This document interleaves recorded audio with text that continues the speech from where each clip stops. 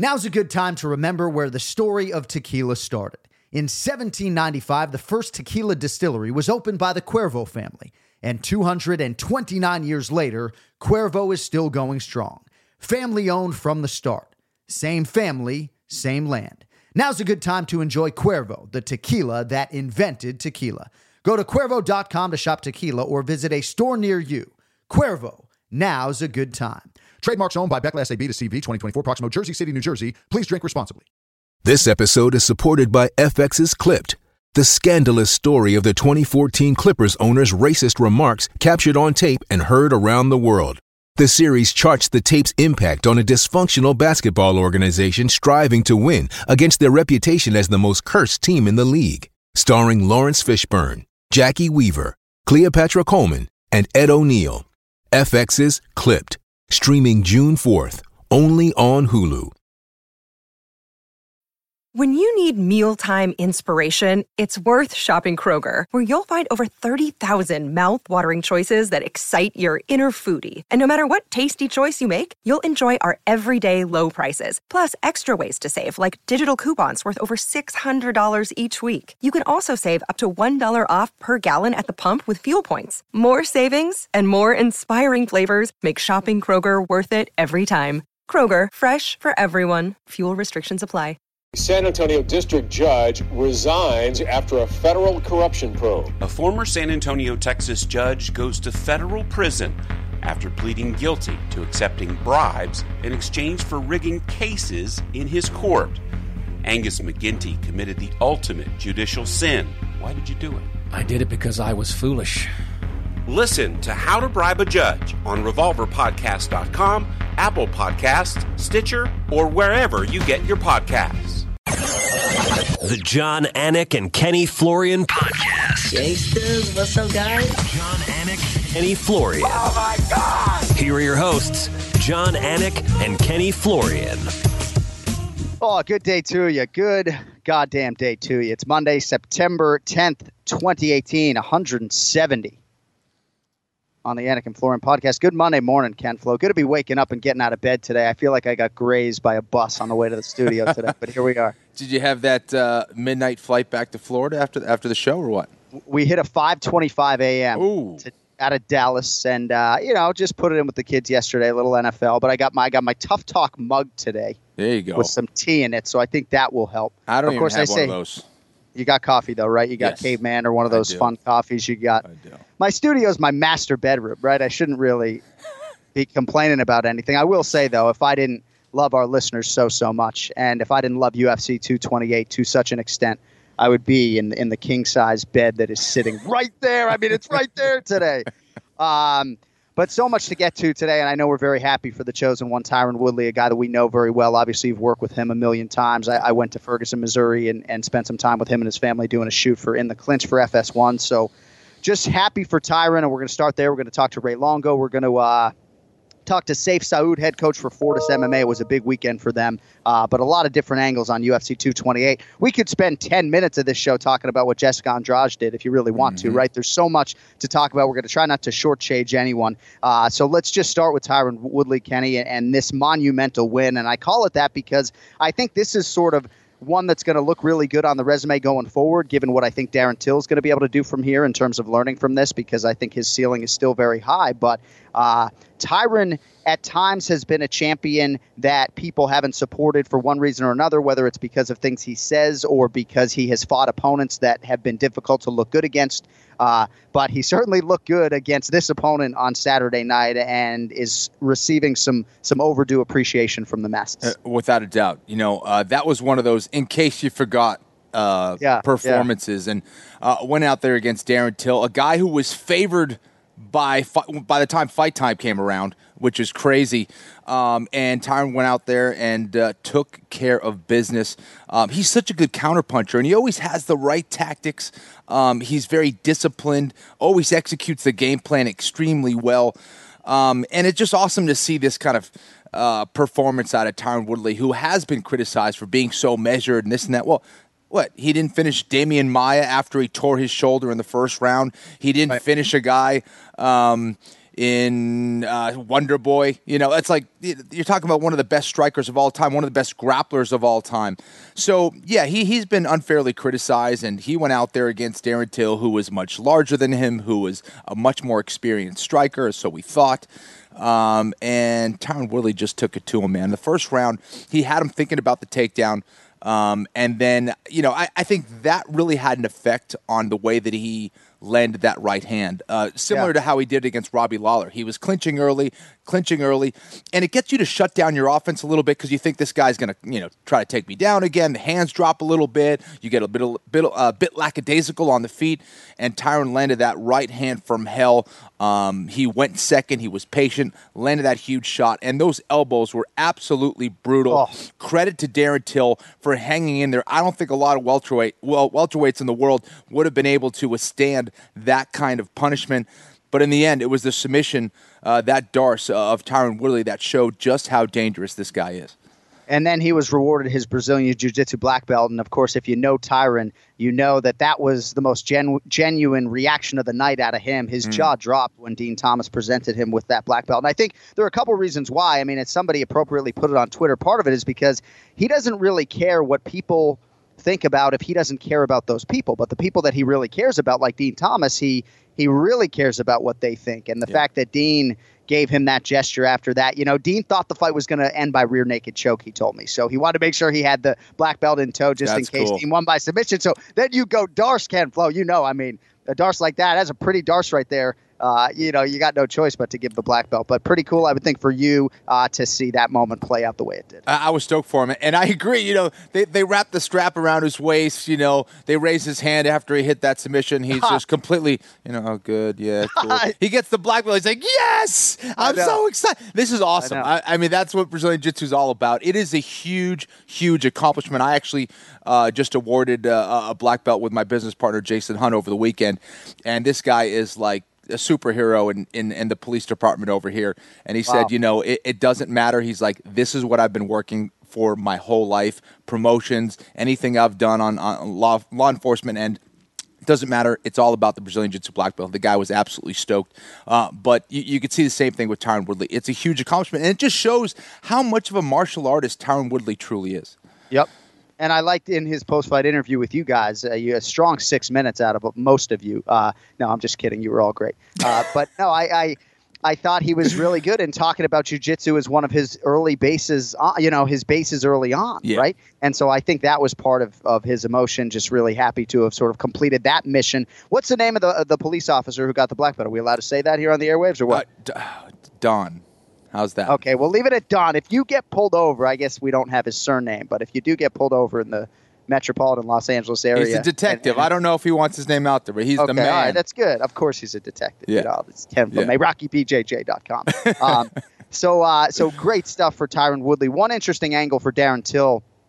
He basically took the entire first round off, Kenny. Calculatedly, strategically, this is what his approach was going to be. And I think there's some regret there, more regret for the big right hand of Woodley's that he was out of place to be able to take. But he says next time maybe he would warm up differently. We heard Eddie Alvarez talk about that recently, that strategically for him now going forward, he tries to get a full round in the back. I don't know how you treated that warm up from fight to fight, but it seems like Till, the learning starts right away. And for Darren Till, he knows he needs to go in there maybe with a little more of a lather to get some things done early against somebody like Tyron Woodley. Yes, absolutely. I used to love a long warm-up myself.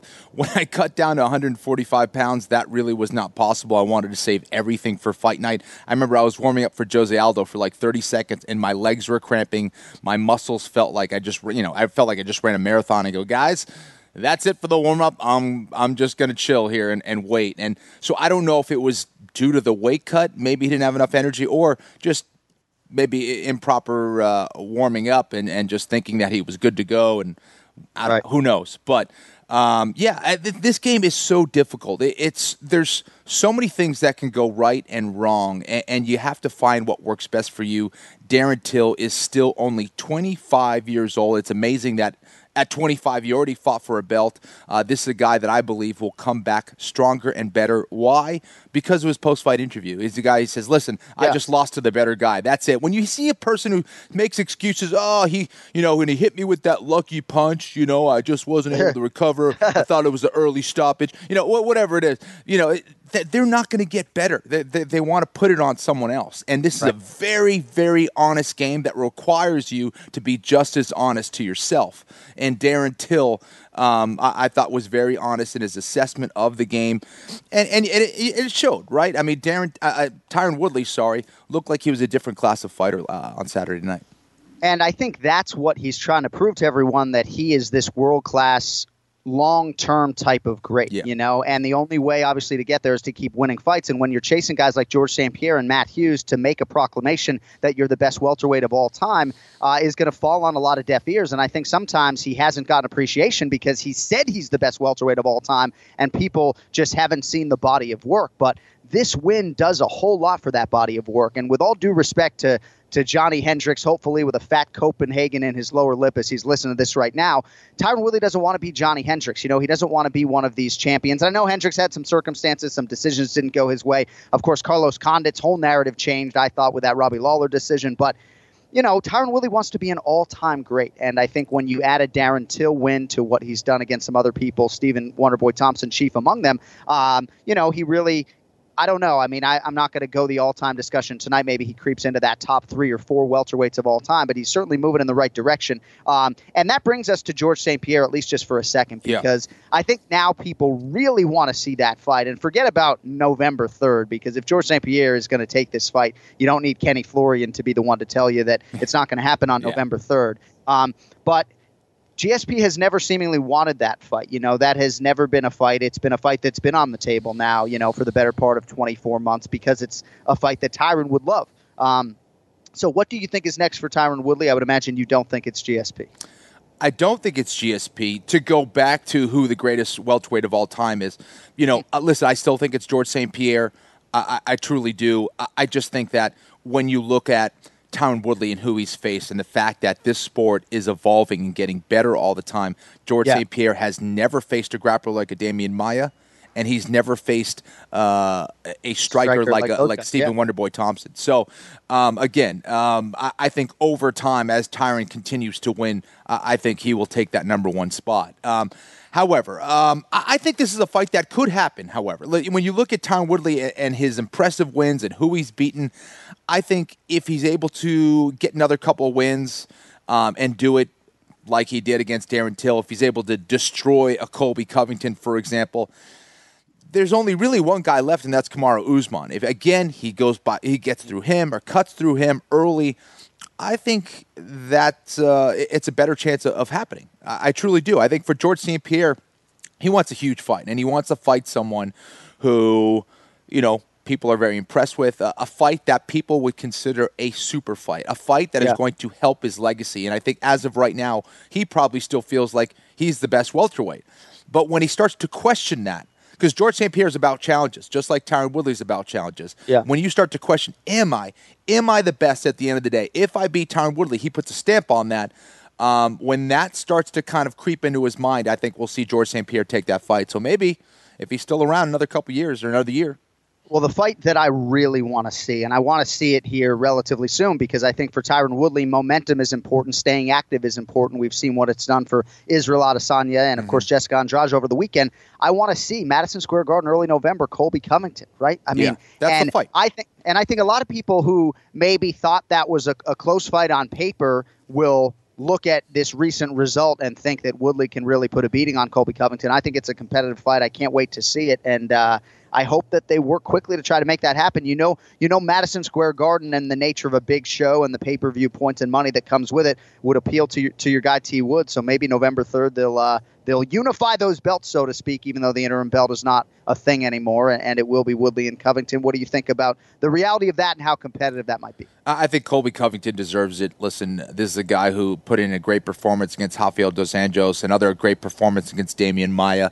You may not love what he says, but I think he's a really tough fighter, and I think it's a pretty big fight. I think people would be very excited about it.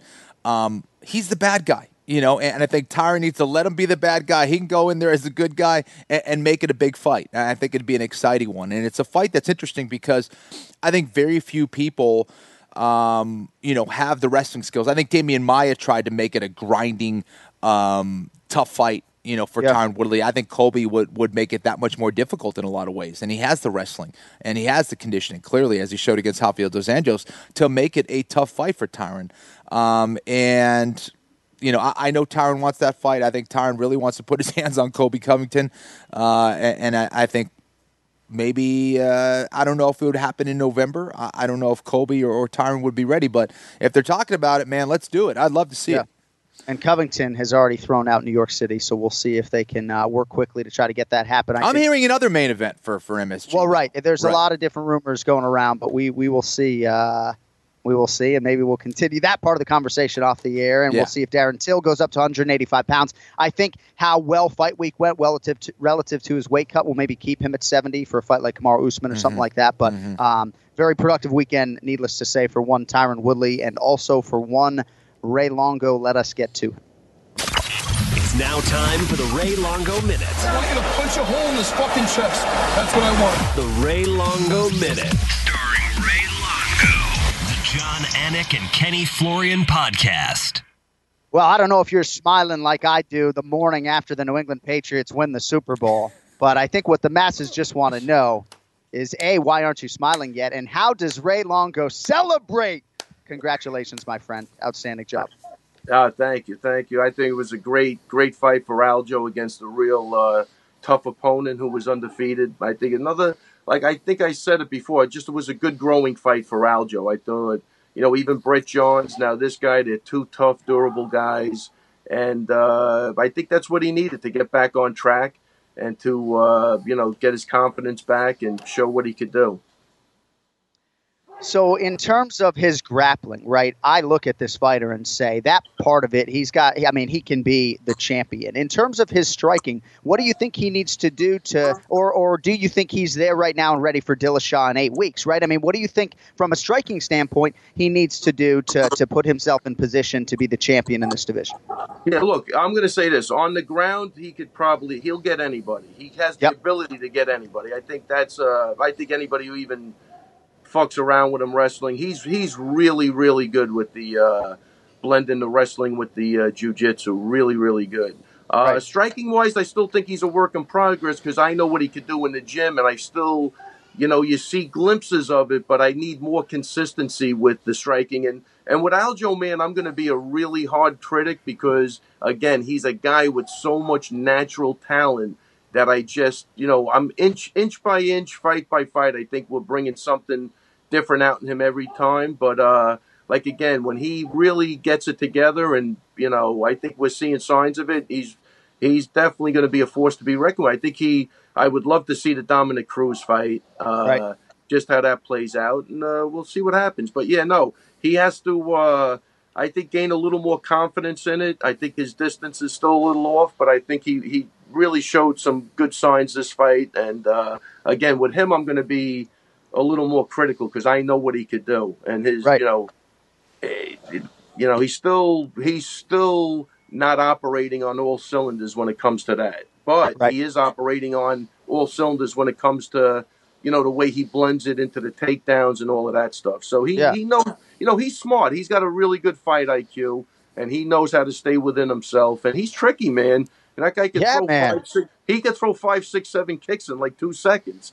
And I still think his range was a little off on that, but he's really fucking good. I just got to bring it out of him, and I think these fights really helped a lot with just letting this guy grow and gain confidence against, two tough, durable guys.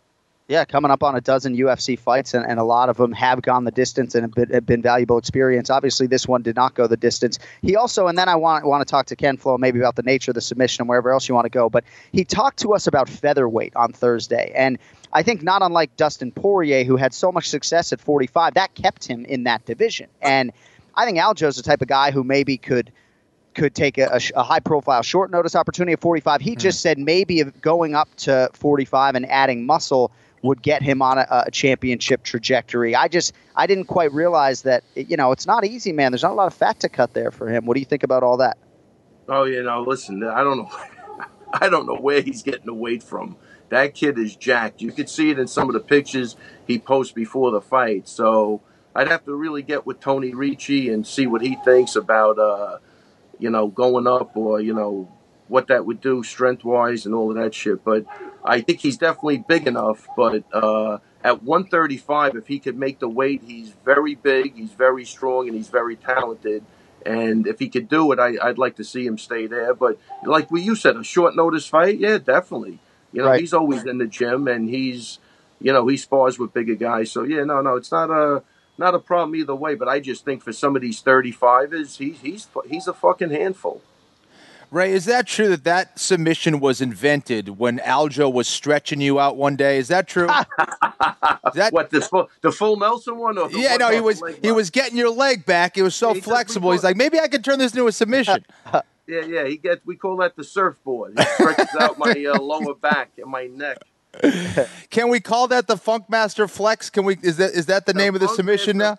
That's got to be it. Yeah, we could call it the Funkadoodle-Doo. Hey, when you talk to Aljo, though, seriously, about that submission, was that something he does in training a lot? You don't see it, all the time, but when you're experienced enough, you know how the joints work and all that stuff, because it seemed, typically it's a stretch of the hamstring. That one seemed more like a knee bar. Was that something he just saw in the fight and just went for?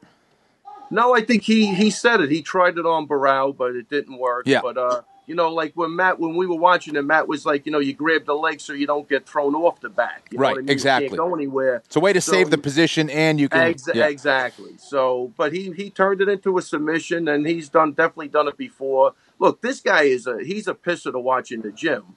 He does some fucking wacky shit. And that's why I said from day one, Funkmaster is a great name for him, because he can do a lot of different shit, man. He's very unorthodox, and he's very creative. And, yeah, I think you'll see more shit like that out of him in the future. It's a great win. And I just want to say for the record... I thought it was a great growing fight. Yep. And I want to say for the record, Ray, I think his next 5 fights are going to be at bantamweight. I'm not trying to change the narrative. I hope you get the Dominic Cruz fight. And I think that's the weight class in which he has the best chance to realize a UFC title. I'm just saying that there's not a lot of weight to cut there, right? And so I do think that if you don't get the Cruz fight, right, I think you're in a position where you can be selective now, and maybe there's a bigger fight out there depending on where the UFC chooses to go. But it's Russia week for Ray Longo. I mean, you're focused. See, that's the thing. It isn't like Super Bowl Monday. No celebration. Like, this is fight week. Merab Dvalishvili, man, let's go. No, he's outside fucking shadow boxing. He looks like a stone cold killer. So I'm very excited for him. He leaves tonight, and then me and Matt will hop on a plane Wednesday. Yeah, it's a fun time. It's a fun time. I wish I was 20 years younger, but all in all, it's a fun time. Right. No, I get it. Well, just embrace the travel, right? Just attack it the way you attack your nutrition. And Dude, how do you handle an ambush? You go right through it, Kenny. We get fucking plowing right through. We don't get an ambush. Listen, you better keep an eye on Sarah out there in Russia, okay? I got to tell you, I already gave We don't need any problems. We already gave him the protocol. This could be very tricky, Kenny, and I don't think anybody... He might not come back.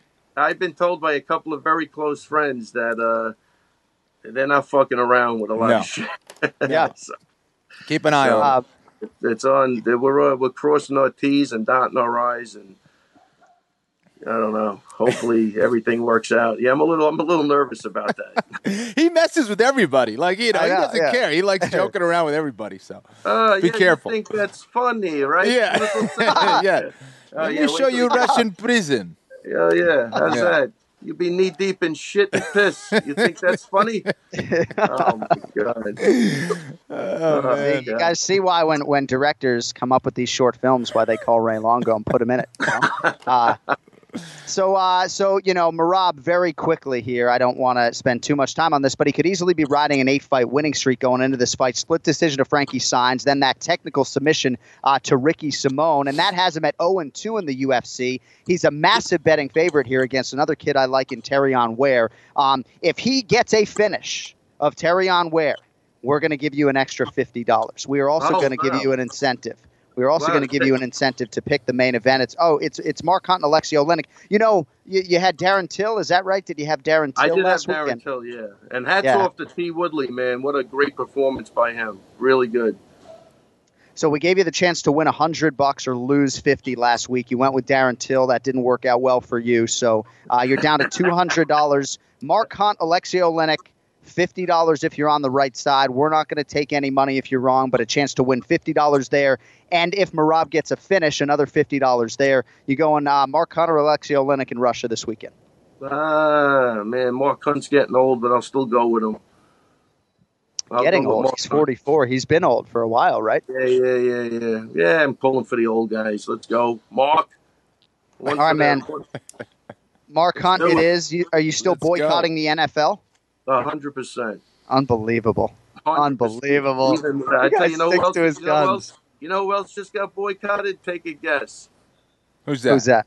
Fucking Nike. They're in the fucking toilet. Yeah. Go fuck yourselves. What the fuck? Poor Pat Tillman gave his life for this country. This is what we do. We're so fucked up now, man. We're in a downward spiral, man. We got to regroup. Well, I with people like you, you know, and your patriotism just bleeding out, I think we're going in the right direction. So it is weird, though. Kenny and I have young kids, and the podcast here isn't necessarily the platform for this discussion, but it's weird bringing kids into this world, man, with everything that's going on. You know, I'm like, man, what am I? I'm just bringing a son into this world right now. You got to be careful. But that's a conversation for another day. That's a topic for another podcast. But it is scary. My kids are older, 23, 22, and I got to tell you, man, it's just, I swear to God, I think they're too nice for this world. I think they're going to get, I'm hoping that they don't get fucking trampled. I really do. They're just nice kids, and I think we're heading into a shitstorm. Yeah. All right, my man. Well, safe travels. Congrats on a huge weekend. Send Aljo our best, and we will talk to you next Monday when you get home. All right. Thanks, guys. Good luck, Ray. Here he is. Take it easy. Thanks, Kenny. The Ray Longo Minute every week here on the Anik and Florian podcast. Ken Flo, in terms of Tyron Woodley's legacy, you touched on something, and I know you brought it up or somebody brought it up on the post-fight show. Fighting this generation of fighters, right? Everybody seemingly athletic and well-rounded and five-tool players. I think that is sort of why we find ourselves in these conversations about the greatest of all time in 2018, because the game is the best it's ever been right now. Yep. The sport's only 25 years old. The UFC's only 25 years old. And these are the guys who are the best we've ever seen do it. So I think if Woodley gets to 7 or 8 defenses, it isn't out of the realm of possibility to start comparing him to somebody like George St. Pierre. We're not there yet. Without a doubt. And again, just the nature of the sport. It is evolving. The fighters are getting better all the time. It's a different era. And you look at it, and it happens across the board, right? As combat evolves, as the sport evolves, you have to look at a LeBron James, for example, as being the best of all time. That is the recent, guy that's where, the sport is heading. And as Tyron defends that title time and time again, I think he will take that number 1 spot. That brings us to Jessica Andrade, a fighter who I do believe will be a UFC champion in one division or another. She knocks out Karolina Kowalkiewicz at 115 pounds, Kenny. A result like this inside of 2 minutes in the first round. Jessica Andrade is wearing a glove, ladies and gentlemen, right? I mean, she is just a powerhouse, man, yes. And when, again, all across the UFC record books, as we said last week, 14th UFC appearances, first woman to 10 UFC wins. And she's the toughest fight for every other fighter in that division with respect to Tatiana Suarez, who we'll get to. Mm-hmm. Huge weekend for Jessica Andrade. And if you know the person, you couldn't be happier for her. I was blown away by her performance. And again, doing that against a true veteran of the game, a tough woman in Karolina Kowalkiewicz, I was just...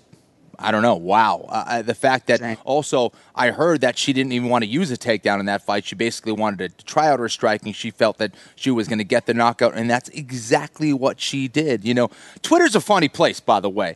Someone was watching the post-fight show, I think, and they're like, oh, yeah, Kenny was criticizing her and saying, I can't believe that women have that kind of power. That's not what I was saying, but people are funny. I say it all the time. When you see someone at a lighter weight class who has that kind of power, you just don't see that every day. We saw Rose Namajunas do that against Joanna Jędrzejczyk, right?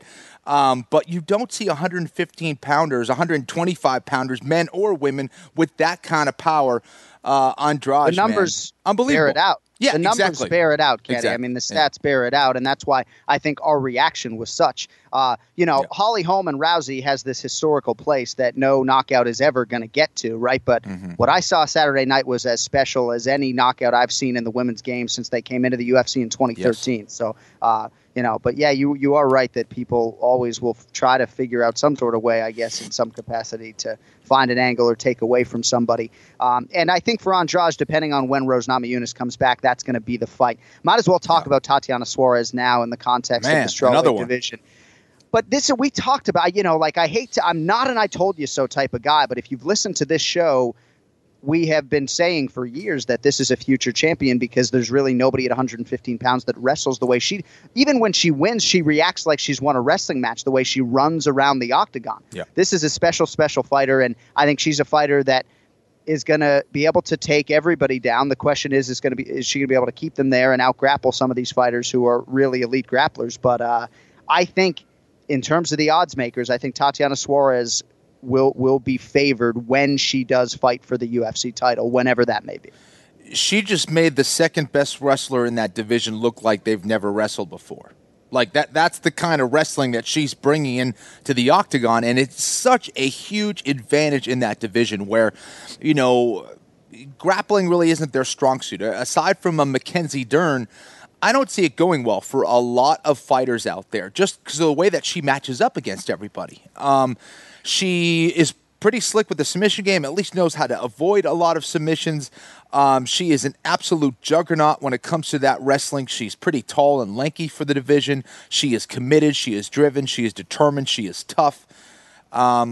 Watch out. I mean, Tatiana Suarez put on a clinic out there. And, I felt bad for Collar Suarez. Even after the first round, I almost wanted that fight to stop because Suarez was really putting it on her. She is a special fighter. Talk about future champions, man. She might be the one. And even you look at the way that she matches up against Andrade. Is Andrade going to be able to stop those takedowns?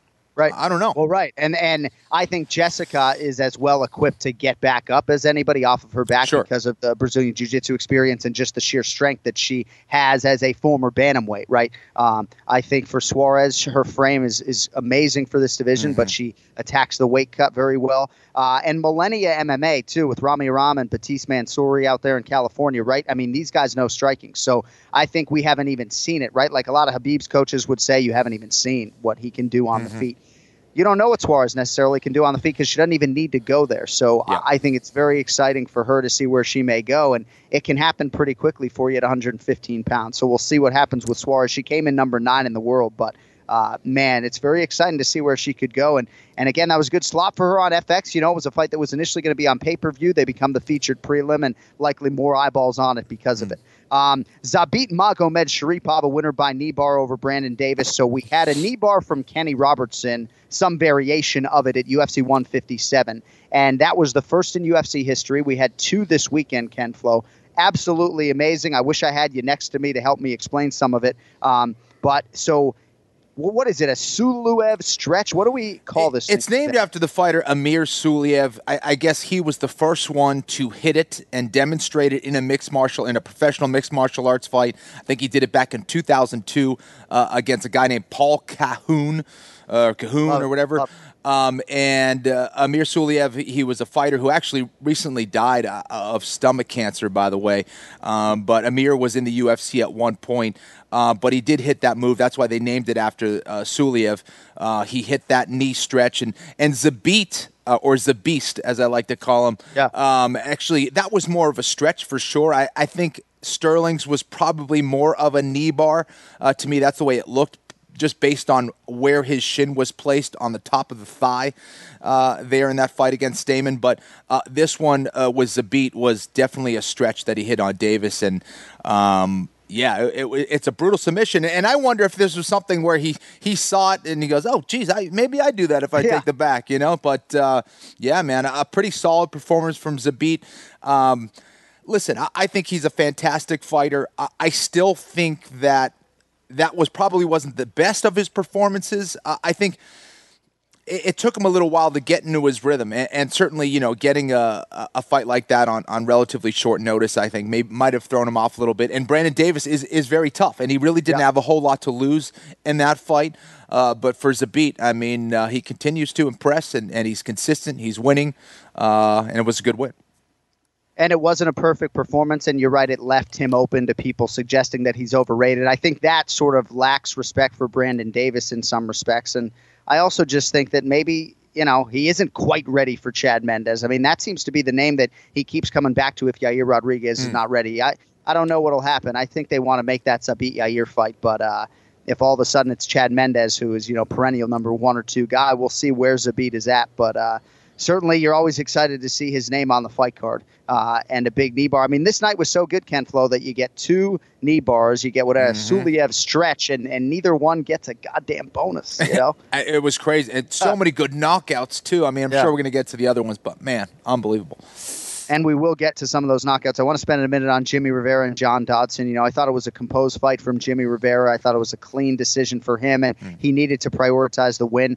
For John Dodson, I thought there were some adjustments maybe that could have been made during the fight. I thought he was maybe even more conservative than normal. I mean, this is a guy that I said on the broadcast hasn't been finished in 31 pro fights, and sitting right there, oftentimes I find myself wondering what he is waiting for, and especially at this stage of his career, alternating wins and losses over 6 or maybe even now 8 consecutive fights. You got to go if you're John Dodson, especially in that third and final round, and I thought on a night of big winners, he was certainly not among them. Listen, this is the way that John Dodson fights, in my opinion. He looks for that overhand right. That's his big finishing move, but people are onto him now. He tends to just circle away from pressure repeatedly. Can have a very hard time kind of initiating his range. Looks for takedowns here and there, but it's a lot of stuff from the outside that really isn't so threatening. He's more concerned with, not taking damage, which I can absolutely respect. But it's performances like that and consistently that are going to get you off the main card. That those are the kind of performances, to be candid, that are going to get you further and further close, kind of further away from the main card and closer to maybe getting cut. So, not the performance that John Dodson wanted at this point in his career, especially in a division that is as stacked at bantamweight.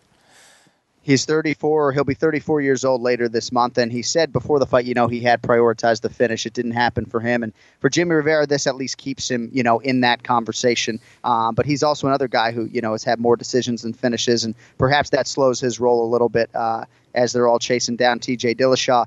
Abdulrazak Alhassan, when are they going to learn? And obviously you want to give him all the respect that he deserves. But for Nico Price, there seemed to be a clear path of least resistance here in this fight. And he just couldn't help himself, Flo. Dude, that's what I thought. I said, listen, Alhassan, if they stand up and trade, Nico's probably in trouble. But I figured, it's Nico. He's gonna try to take him down. That's where he's gonna have the big time advantage. Nah, let's stand and trade. Well, that's what happens. Alhassan, his speed and power is a thing of beauty, man. My goodness. So Abdulrazak Alhassan, he said he's got a tough resume to live up to every fight, and he keeps doing it. So 10 career wins, all of them first-round knockouts. Lone loss, I believe, in MMA to Omari Akhmedov, where he really got out-wrestled and spent 6 months thereafter wrestling. So we'll see. This is a huge win for him, and I think he's going to get a name in the top 15, and then you'll see what he can do with it. But, I mean, this is Chuck Liddell at 170 pounds. You want nowhere near that right hand, and we will talk to his coach, Saif Saud, coming up here in a little bit. We talked a little bit about Aljamain Sterling against Cody Stamann. Jeff Neal against Frank Camacho, Ken Flo. I think sometimes when Joe Rogan sees a fighter fight live for the first time, he can really lend some appreciation to how the guy is relative to guys that have come before him. So it was pretty cool to see just how excited Joe was about Jeff Neal, because it wasn't just the head kick, Kenny. It was everything that came before it. Yeah. Just so dynamic on the feet, very fast, and just a lot of different weapons on the feet. And obviously they were coming every which way at Frank the Crank, who is game as hell, but not enough against Jeff Neal. Yes, he is. And Frank Camacho, to his credit, is really tough as nails, man. He was making Frank the Crank. Frank the Crank. He was making it very exciting, obviously, and that kind of warrior yell that he had during the fight was pretty cool. But he was taking a lot of damage, and Jeff Neal was just staying very calm and composed. And he was picking his shots. He was reading what he was doing, and he saw that hand kept dropping. And he went for that shot upstairs with that shin to the jaw, and man, that's the kind of knockout that will give you nightmares. That was just brutal, man. Couldn't have landed cleaner. And even on the way down, you see Frank Camacho's bloody face smashes into his own knee, puts blood all over his thigh, and he is out. Jeff Neal, man, just put on a beautiful performance, and people will be remembering that knockout for a very long time. And Camacho really is Mr. Congeniality, one of the best guys in the sport. I think he posted on Instagram a picture of himself getting knocked out, wearing like a cowboy hat, having fun with it. So, and I can tell you, too, that Camacho's next fight will be in the UFC, and it was really nice of his manager, Jason House, to sort of go out of his way to try to make sure he made that happen. Because I think a lot of guys, when they get knocked out like this, not only do they go to the hospital and their lives effectively change forever, but sometimes the pink slip comes shortly thereafter, and it just ends up being the worst night of your life in more ways than one. So Camacho will live to fight another day inside the octagon, and so will Diego Nightmare Sanchez. Ken Flo, you had him at plus 185. I mean, I say the name Diego Sanchez, I smile. I will selectively campaign for certain guys to get in the Hall of Fame, and not like I have any pull, okay? I'll back myself up and say I have no pull, okay? But because I host the Hall of Fame induction ceremony, maybe I can send an email to a guy who might have some. Diego Sanchez is a UFC Hall of Famer, right? Don't tell me otherwise. Right? I mean, how can you look at what this man has accomplished? Not only for his mark on the sport, but also the style that he brings and all the classic fights that he's been involved with. And if you've seen, Diego Sanchez, you say, well, he's been getting knocked out and he hasn't had great performances. He's been losing prior to this, blah, blah, blah. Go back and watch his performance against Karo Parisian. Go and watch his fight against Nick Diaz at 170 pounds. There's so many classic fights that Diego was involved in, and so many amazing wins. This guy is a killer. You look at how long he's been fighting. He is a stud, dude. And you look at his mental approach. I mean, there's very few fighters that put in as much work on the mental side as they do on the physical side. And Diego has always been that guy. He's the real deal when it comes to fighting. He believes what he says. And I really think that has been probably his main weapon over the years is the power of his own mind. Yeah, conditioning the body, conditioning the mind. He's 36 years old now. I know you're happy that he's fighting at welterweight, so not even cutting to lightweight anymore, right, which I think allows him to compete. He weighed 173 pounds after the fight. I don't know what he showed up to the arena at. Exactly. And he's the last guy from season 1, right, left fighting in the UFC? Yes, and he's the longest tenured guy on the UFC roster with continuous service, right? Andrei Arlovsky dates to 2000, I think, and there might be another name out there, but Diego has been on this roster since he fought you in 2005. Amazing. It's absolutely unbelievable. He gets a 17th UFC win here, and this might have been his sweetest just given the Jackson Wink backdrop, and I don't know how much you followed of that story, but some friction with Donald Cerrone and Mike Winklejohn and the team, I guess, to a lesser extent than just Wink. But Diego Sanchez, as a longtime Jackson Wink frontman, came to the defense of his team. And what better way to defend your team than to cash as a plus 185 underdog, right? So there was an extra layer to this one, Kenny, and got to feel good for your old foe there, Diego Nightmare Sanchez. Yeah, for sure, man. And I like the way that he matched up. This was a vintage performance from him, repeatedly taking White down, smashing him. I was happy for Diego. And even if you're putting him in the contributors wing, right? I mean, whatever it takes, Diego Sanchez. He's a Hall of Famer, man. I couldn't agree more. Yeah. And I don't even think we're going to have to work too hard to make that happen. No. And Diego might get up to 20 UFC wins. You never know. I think there's some matchups at 70 that really could be appealing. And the Cerrone fight, right? I mean, now the friction between Donald and Diego is such that that I think that fight has a lot of legs. We're going to talk to Saif Saud in a minute, but I just want to touch on Jim Miller if I could. 30 UFC fights. And I think the best way to put it into context is to just grab a fucking number 2 pencil. I got my Dixon Ticonderoga and write 1, 2, 3, 4, right? Those are all UFC fights, and get up to 30 and then tell me what you think. Unbelievable. Oh, for sure, dude. I agree. Did you? Was this a Fight Pass? I don't know if you watched it, right? But I did not. I didn't see the. I saw highlights. Yeah, that was it. Yeah. So and it happened pretty quickly, obviously, in getting the submission in 1 minute and 29 seconds. But I think Joe 30. said it was the best he had ever looked, and if it wasn't the best he's ever looked, it's pretty close to it in 42 professional fights. But the Lyme disease backdrop to this thing, right? Mm-hmm. And we talked about it on the broadcast that he was diagnosed a few years ago, and finally he's found the right mix of medications and supplements, and so he is able to compete at a higher level than maybe he's been able to over the past 2 years. But to get to 30 UFC fights with Lyme disease is just insane. So congrats to Jim Miller. Table that, though, for a second, because on the guest line, the head man for Fortis MMA, team that really has had a massive impact on the UFC over the last 18 months or so. Good friend of the program, the no-nonsense Saif Saud is with us. My man, congratulations on a big weekend. How are you? Thank you very much, sir. Thank you very much. I'm good. So a lot to get to. I'm going to try to maximize time, but we got to start with Jeff Neal. We talked about him a little bit before you came on, and I think of all the guys that you have put on this UFC roster or helped get into the UFC, you got to be as excited about him as anyone in terms of the ceiling, the contendership, and everything else. I think it was a great showcase for him this weekend, and he certainly maximized it.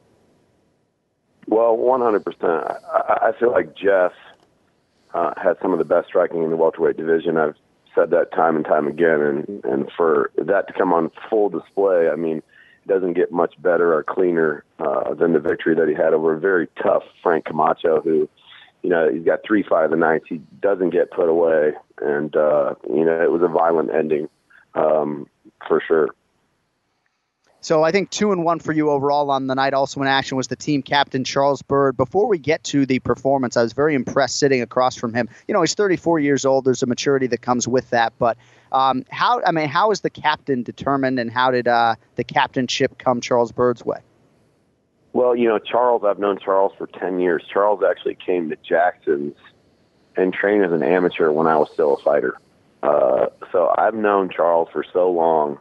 And like you stated, there's a maturity about him. And with that comes leadership, right? I think Charles is such a complete fighter. He kind of surprised you guys with the stand-up. He's a great stand-up fighter. He's a great wrestler. He's great at jiu-jitsu because he trains everything. He doesn't neglect anything. And he's a guy that leads by example. He's a guy that's in the room every day doing the work. I was definitely very bummed out, as I thought he was fighting a beautiful fight. Right. But, Darren Stewart, a powerful guy, fought at 205, caught him with that one shot. But besides that, again, fighting such a beautiful fight in all phases of the game because he doesn't neglect anything. So, when you're looking to choose a leader, you're looking to choose someone who leads by their actions, and Charles is the definition of that. Yeah, I was really impressed. How did Charles take that loss? Because he seemed like he was dominating throughout. I mean, it's one of those things that's hard to critique, right? I mean, he got caught with the sneakiest little elbow right off the break. People were like, what happened? Did he fall? Nobody even knew what happened. Some of the people that don't watch MMA kind of, what really happened?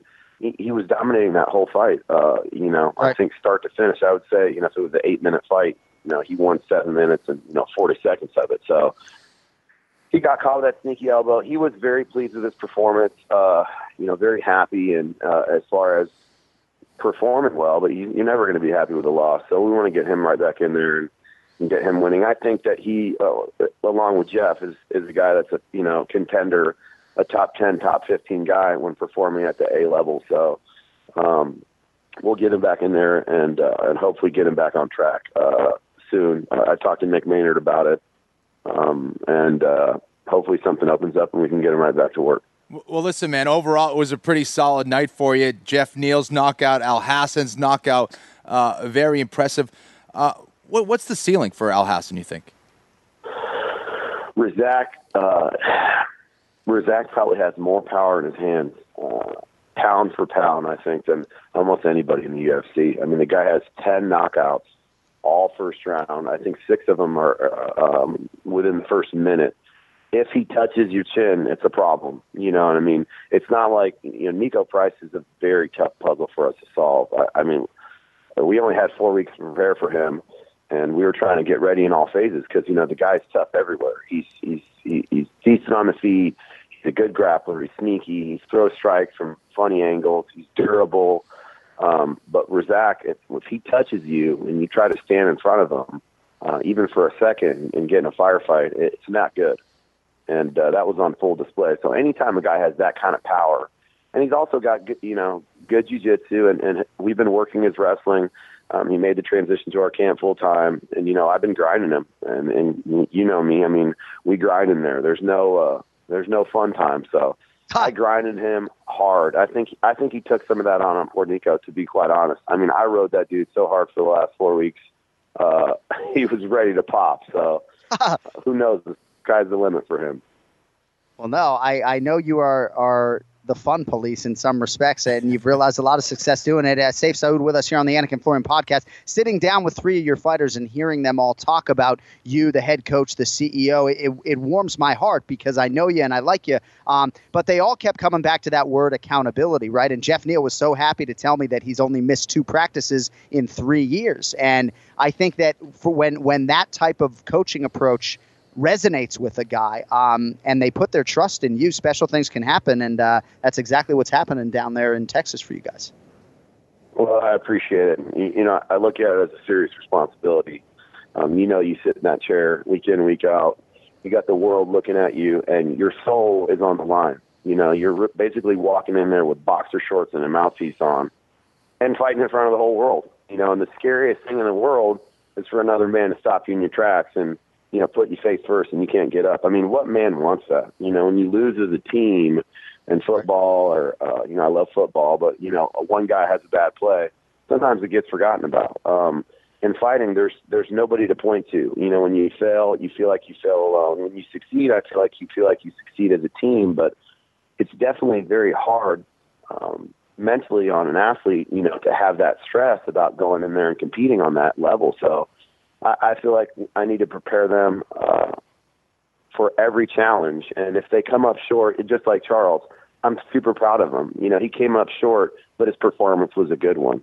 And as long as I do my job to prepare the athletes, then I feel good about it. And I think that they were all very prepared, and the results spoke for themselves, even off of a loss. If an athlete looks good and he's executing, you've got to be proud of that at that level. So I know at one point in time you had visions of a long pro career yourself, 1-0 as a pro, and then injuries intervened. In terms of your coaching career, was your vision, the long-term vision, to do what you're doing now, be the head coach of a team, or has this thing sort of That's a great question. mushroomed to something bigger than you even thought it would?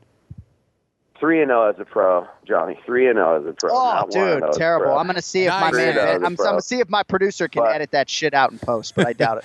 I'll when I see him, I'll remind him. But the reality was, you know, Cam had a traditional martial arts background. Went to college, did political science, went to law school, came back to martial arts. Joined Greg Jackson's in 2006 and was there till 2009. And my vision was, honestly, to go 5-6-0, fight in the UFC and win, and then do what I'm doing now. I've always loved. I think, you know, truly your legacy is how you affect people. Some people affect people as an athlete. Some people affect people as a coach. Some people affect people you know, in different ways. I always saw myself affecting the greatest number of people in the positive way as being a coach. So for me, that was really my goal. And when I started the team, I did get hurt 3-0, tore my bicep, tore my ACL, on and on. When I started the team, I absolutely had the vision for it to be the best team in the world. I don't know who starts something and just wants it to be the best in the region or the state, I don't operate on that mindset. So absolutely. It's taken about 10 years. I started the team in 2009. It's taken about 10 years, but anything worth anything takes time, and it's awesome to see it come into fruition, and, you know, we have a long way to go. So, well, it's incredible what you've built. How many fighters do you have in the UFC relative to, say, 2 years ago? I know Dana White's Tuesday Night Contender Series has been a good conduit for your guys, but you got to be double digits now, right? We are double digits, and it's amazing. Yeah. We put 10 people in the UFC. Wow! In the last, you know, year and a half, and we've got we've got a girl, Macy, who's on this season of The Ultimate Fighter, who came and joined us before she left. She's fantastic. She's definitely one to watch. I've always had Carlos Diego, so we do have him still at 55. I think he's a top 10 guy. I think you saw what he did to Jared Flash Gordon, and he had a little USADA issue, but he's fighting again in December against McDessie, and I'm excited about him. I think Jeff Neal is 100% a contender. I've got Alonzo Minifield, Ryan Spann, and Kennedy at 205. I think they're top 10 prospects at 205, and 205 is a lighter division, so we're excited about the potential there. And we got Razak. We got a slew of guys, and the goal is to get top 5, top 10 guys and contend for the titles. I mean, that's what our goal is, and we want to do it in multiple weight classes, and that's a lofty goal, as I said this weekend, and we have no illusions of how much work that's going to take, and that's what we're prepared to do, and that's where our vision is. So it's right back to work. Saturday we even had practice. We have Ryan Spann fighting in Brazil. So Saturday we had a full-fledged practice at 11 o'clock before we even got to the venue. So we're definitely busy. Well, I know you're in it right now, and I know you're not looking too far ahead, but it's exciting. It'll be exciting to see how far you guys can take this thing. Are you a Dallas Cowboys fan, by the way, before we let you go? I am not a Dallas Cowboys fan. I grew up a Washington Redskins fan. Imagine that, living in Dallas, Texas. So that's this a good Monday for you then. But you saw yesterday, 24-6, the Redskins, Cowboys weren't looking so hot, 16-8 lost to Carolina. So I definitely get slack for that, living in Dallas for 10 years. Skins look good, man. And so does Fortis MMA. Saif Saud, appreciate the time, man. Congrats on the results this weekend, and we look forward to seeing you in Sao Paulo, if not sooner. But thanks for the time. All right, talk to you soon, John. Thank you. Saif Saud, Fortis MMA. Really cool to see, guys, when you meet. With Kenny, I think we were working one of Damon Jackson's fights, a long time ago, 6 years ago or so in Brazil, and when he was working his way up and starting to build a powerhouse down there in Texas. So pretty good stuff there from Saif Saud. Support for the Anik and Florian podcast comes from our friends at Rocket Mortgage by Quicken Loans, America's premier home purchase lender. Let's talk about buying a home. It can be one of the most important purchases you'll ever make. But today's fluctuating interest rates can leave you with unexpected higher payments, which can turn into an anxious experience when it had been a great one at the outset. That's why Quicken Loans created their exclusive power buying process. So here's how it works. They check your income, assets, and credit to give you a verified approval. This gives you the strength of a cash buyer, making your offer more attractive to sellers. Once verified, you qualify for their exclusive rate shield approval. They'll lock your interest rate for up to 90 days while you shop for your new home. Then once you've found the one, if rates have gone up, your rate stays the same. But if rates have gone down, you get to keep that new lower rate. Either way, you win. It's the kind of thinking you'd expect from America's largest mortgage lender. So to get started, go to rocketmortgage.com/Anik. Rate shield approval only valid on certain 30-year purchase transactions. Additional conditions or exclusions may apply based on Quicken Loans data in comparison to public data records. Equal housing lender, licensed in all 50 states, and MLSConsumerAccess.org, number 3030. All right, so Flo, I'm not going to put you on the spot here in terms of UFC 230, right? Joe Rogan hinted on the broadcast that maybe he knew what the main event would be for Madison Square Garden. So keep that information to yourself. See, the beauty of not being in anybody's inner circle, right? Like, I'm not in anybody's inner circle, right? I might be the lead play-by-play voice of the UFC, but I don't have any good information for you. So the fight that seems to be that I'm hearing from fans, from insiders, outsiders, whatever you want to call them, would be something involving Jon Jones. And yes. I'm just not convinced sitting here on September 10th that that's going to give Jon Jones enough time to prepare. I think you will see Jon Jones before 2018 is done. I would not bet on seeing him on November 3rd, Right. I mean, it's possible. Listen, I think he has been training. He's the kind of guy who is also very much a martial artist. He's always learning. He's always getting better. Posts a lot of videos in his garage. But, I mean, is he going to get ready for a fight in his garage for, a big event in November? Probably not. But I think there's also a lot of other things he's not showing. And I'm sure he is training a lot, getting his sparring in, doing his skill work. And again, that's what I'm hearing, and perhaps it's Jon Jones and a rematch against a classic, one of the classic fights in his career. that could be the one. That's the one I'm hearing. And again, at the end of the day, when you look at John Jones, you can disagree with some of the things he's done. And yes, it's been unfortunate, but I tell you what, that still is the best guy I've ever seen compete inside the octagon. Yeah, no doubt about it. Alexander Gustafsson, perhaps that would be a fight that would happen. I wonder, too, if John Jones would come back if it wasn't the undisputed UFC light heavyweight championship of the world, right? So would they then try to do a fight with DC? DC's not making light heavyweight on November 3rd, so that's not going to happen, right? So would they strip Daniel Cormier? They're not going to do John Jones and DC at heavyweight because that would, remove the possibility of the Lesnar fight for DC, right? So I don't know. It's going to be interesting to see how it all plays out. Well, you bring up a good point because that's what they did to Conor, right? So, I mean, if they have a fight at 205 and it's for, they want to not deny someone of winning a belt in that division, can DC walk around with two belts? Because I think the excuse that happened was, you can't have two belts at the same time. Do they make that fight between John Jones and possibly Gustafsson for the belt in Madison Square Garden? Yeah, we'll see.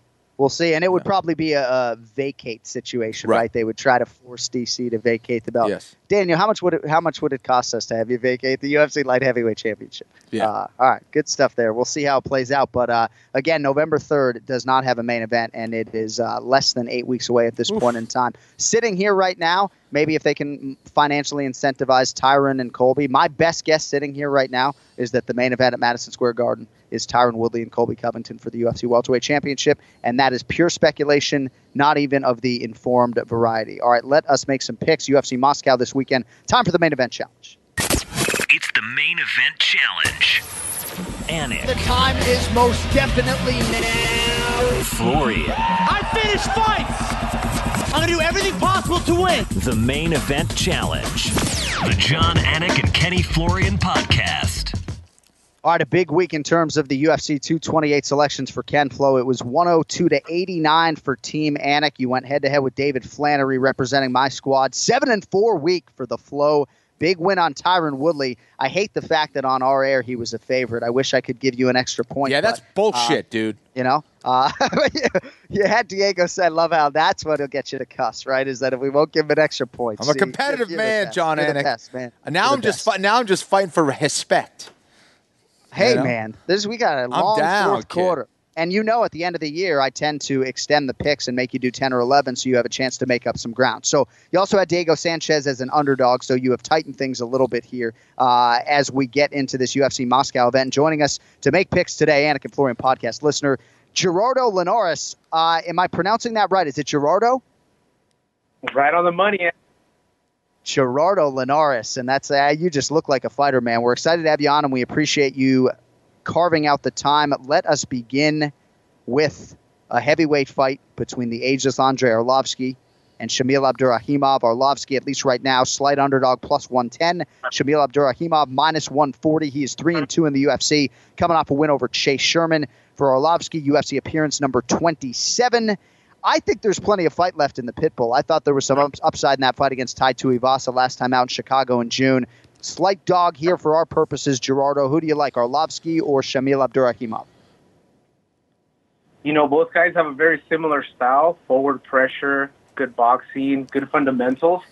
Looking at their last fights, I really like Shamil, his forward pressure and his wrestling. I think that combination and his durability is going to be the key in this match.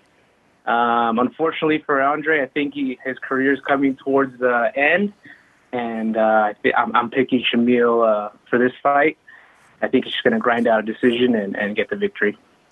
All right, Shamil Abdurakhimov, the pick for Mr. Linares there, Ken Flo. If you talk to Arlovski, he'll tell you he's going to get up to 35 UFC fights, and he's not even close to the end. He puts in the time. The question is, will it be enough this weekend against Shamil? Well, listen, I'm going the other way. I'm going with Andrei Arlovski. I've never been so impressed with Abdurakhimov. I think, he's a big guy.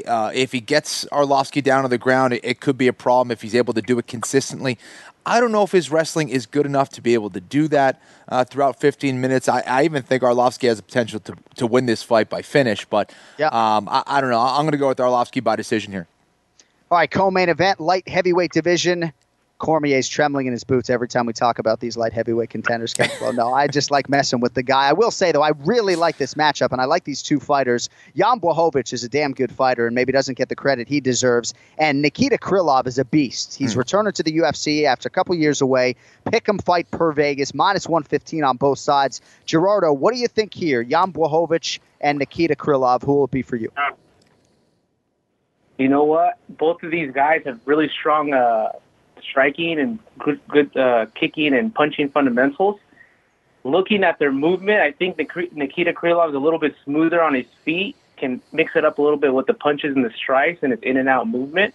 So I think that's going to be the key to victory here for Nikita over Jan Blachowicz. All right, a little background on Nikita Krylov before Flo's selection. 26 years old, 25-5. So first UFC fight since what was a loss to Misha Cirkunov, UFC 206, late 2016. But going into that fight, and this is why people were surprised that he found his way outside the UFC, he had won 5 in a row, all of them finishes, I think earned a bonus or 2 along the way, and now begins the second UFC stint, having won 4 straight outside the UFC, all of them finishes as usual, brutal knockouts, some of them. I watched the Emmanuel Newton knockout this morning, just a vicious knee that put Newton into a deep, deep sleep. So Nikita Krylov with momentum. Ken Flo returns here. How do you think it goes for him against the UFC-tested Jan Blachowicz? This is a tough one. Nikita, has won his last 4, all by finish, which is very impressive. Variety of submissions and knockouts, and but Blachowicz is a tough guy to finish. Man, he'll be there probably throughout the 15 minutes, in your face trading. Man, this is a tough one. I think Krylov is the cleaner striker. I think he moves a little bit better. But I think Blachowicz is one of those guys who can surprise you with the shot and kind of make things a little uglier than you want it to be. I need points. I'm going to go with Blachowicz. This is a tough one. Blachowicz comes in having won 3 straight. 7 of his last 9 wins have been by decision, but I think you set that fight up well, Flo. All right, main event, the lead horse, Mark Hunt. I kind of named my son after this guy. I mean, let's be real. I don't call my son Hunter. I call him Hunto, and that is a tribute to the great Mark Hunt. 44 years of age.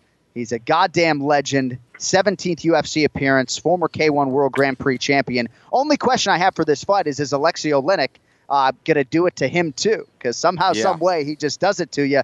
Mark Hunt the favorite here, guys, minus 235. And the comeback on Alexei Oleinik, plus 185. Gerardo, who wins the main event in Russia, and how will they get it done? Mark, the Super Samoan Hunt. I think this guy has more lives than any cat I've ever heard of. And Alexei Oleinik, he's a gritty fighter, good wrestler, but I just don't think it's going to be enough for the power that the Super Samoan brings. And it's going to be a round 1 KO. Round Mark 1 Hunt. KO for the king of the walk-off knockout, Mark Hunt. All right, Gerardo Linares, man, appreciate you stepping up today. Thanks for the time. Thanks for listening. And, again, if you beat Ken Flo head-to-head, we'll have you back later in the year, bud. Thank you. Hey, thank you, guys. It's been a pleasure. Good work. All right, don't think I forgot to get Ken Flo's main event selection. I just want to give us a little more time to talk about this main event on the back end and talk about Alexei Oleinik, because when you sit there and watch him, Ezekiel, choke someone, and do what he did to Junior Albini, and then before that, Victor Pesta. I'm just like, what am I watching here? You know, it's absolutely incredible. Here's another guy on the wrong side of 40, 41 years old. Mixed martial arts record for Alexei Oleinik, okay? How about 56-11-11? What is that? That's got to be a misprint. There's no way he has 11 draws. So 56-11. So by comparison, right? So, all right, 56-11, right? By comparison, Mark Hunt, 13-12, 13-12-1, right? So 56-11 versus 13-12 in MMA. I don't care who Oleinik's fighting. 56 pro MMA wins, 52 finishes, 44 wins by submission, 12 by Ezekiel choke, including that last one against Junior Baby Albini. I don't know if Oleinik he's got a lot of kids. I don't know if he has a son, and if he does, his name is Ezekiel Oleinik, but he's got to have a little Zeke running around, I think, here in South Florida. So for Oleinik, Kenny, he fights out of Moscow. He's getting a UFC main event. Like, if someone had told Ken Flo 5 years ago that Oleinik was going to headline a UFC show in Moscow, you know, he wouldn't have to be stoned to laugh you out of the room. And if you know Oleinik, you just can't help but feel great for this guy. He's getting a headlining spot in Russia, man, and the first UFC show in Moscow. Pretty cool for Oleinik. How do you think it goes for him? He's a good dude. He's a tough guy. Has hit one of the craziest submissions I've ever seen in the UFC. He hit it in Ezekiel from mount, by the way. The guy was mounted. He's in the worst possible position that you could be in combat sports, and he's finishing you. Like, what? Huh?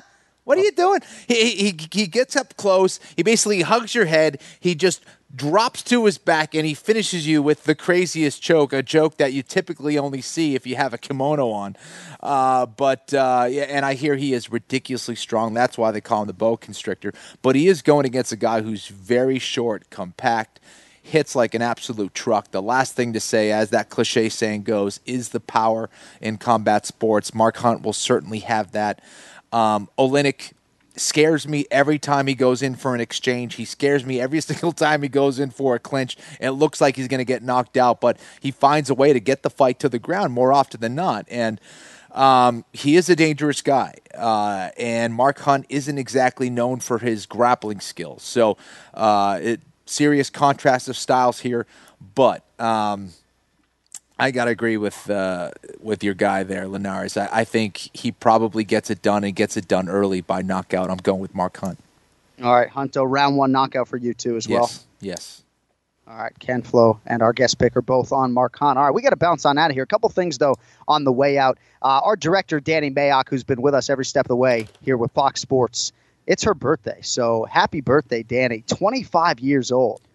So happy birthday. I wish I was 25. I didn't know it was her birthday. Wow, okay. See, that's some show prep there, and that's my man Ben Wasoric just making sure that I have all my I's dotted and T's crossed. But, Danny, appreciate you very much, and happy birthday. Enjoy and you never give her credit, dude. She's sitting here every single show, and you're like, hey, thanks, Ben. Thanks, John. Thanks, Charlie. Thanks, Bill. And she's just sitting there like, I was afraid to pronounce Mayock wrong. I get nervous around pretty women. I don't know what to tell you, But if you listen to last week's episode, I thank Danny. So I'll just give you're only as shit. good as your last show. I thanked Danny last week. And now she's super embarrassed and doesn't like us anymore. All right, last thing. So I just want to say, if you follow Ken Flo on Instagram, you likely saw a recent post in which he dedicated a kimono series, batch number 87, KAF, to the memory of his youngest brother, Kirk Florian, who passed away 2 years ago tomorrow. And I believe you're sold out already. I just wanted to say, though, I know that this week is going to be tough for you. I know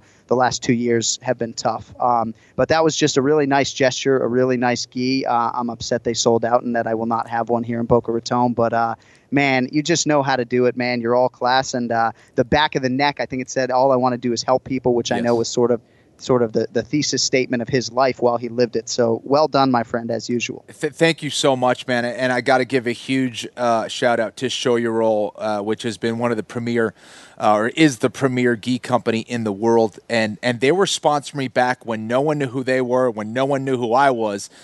They've been supporting me for a very, very long time, and they've established themselves as the elite gi company in the world. And they didn't have to do this. They ended up, with me coming up with this idea to dedicate this gi, and we ended up raising $15,000, wow. And we're going to donate that to charity.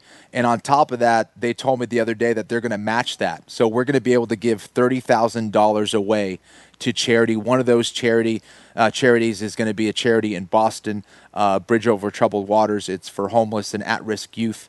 And to be able to do that and donate $30,000 just blew me away, and to turn something terrible into something good is awesome. And I want to thank everyone for their support. I mean, we sold out.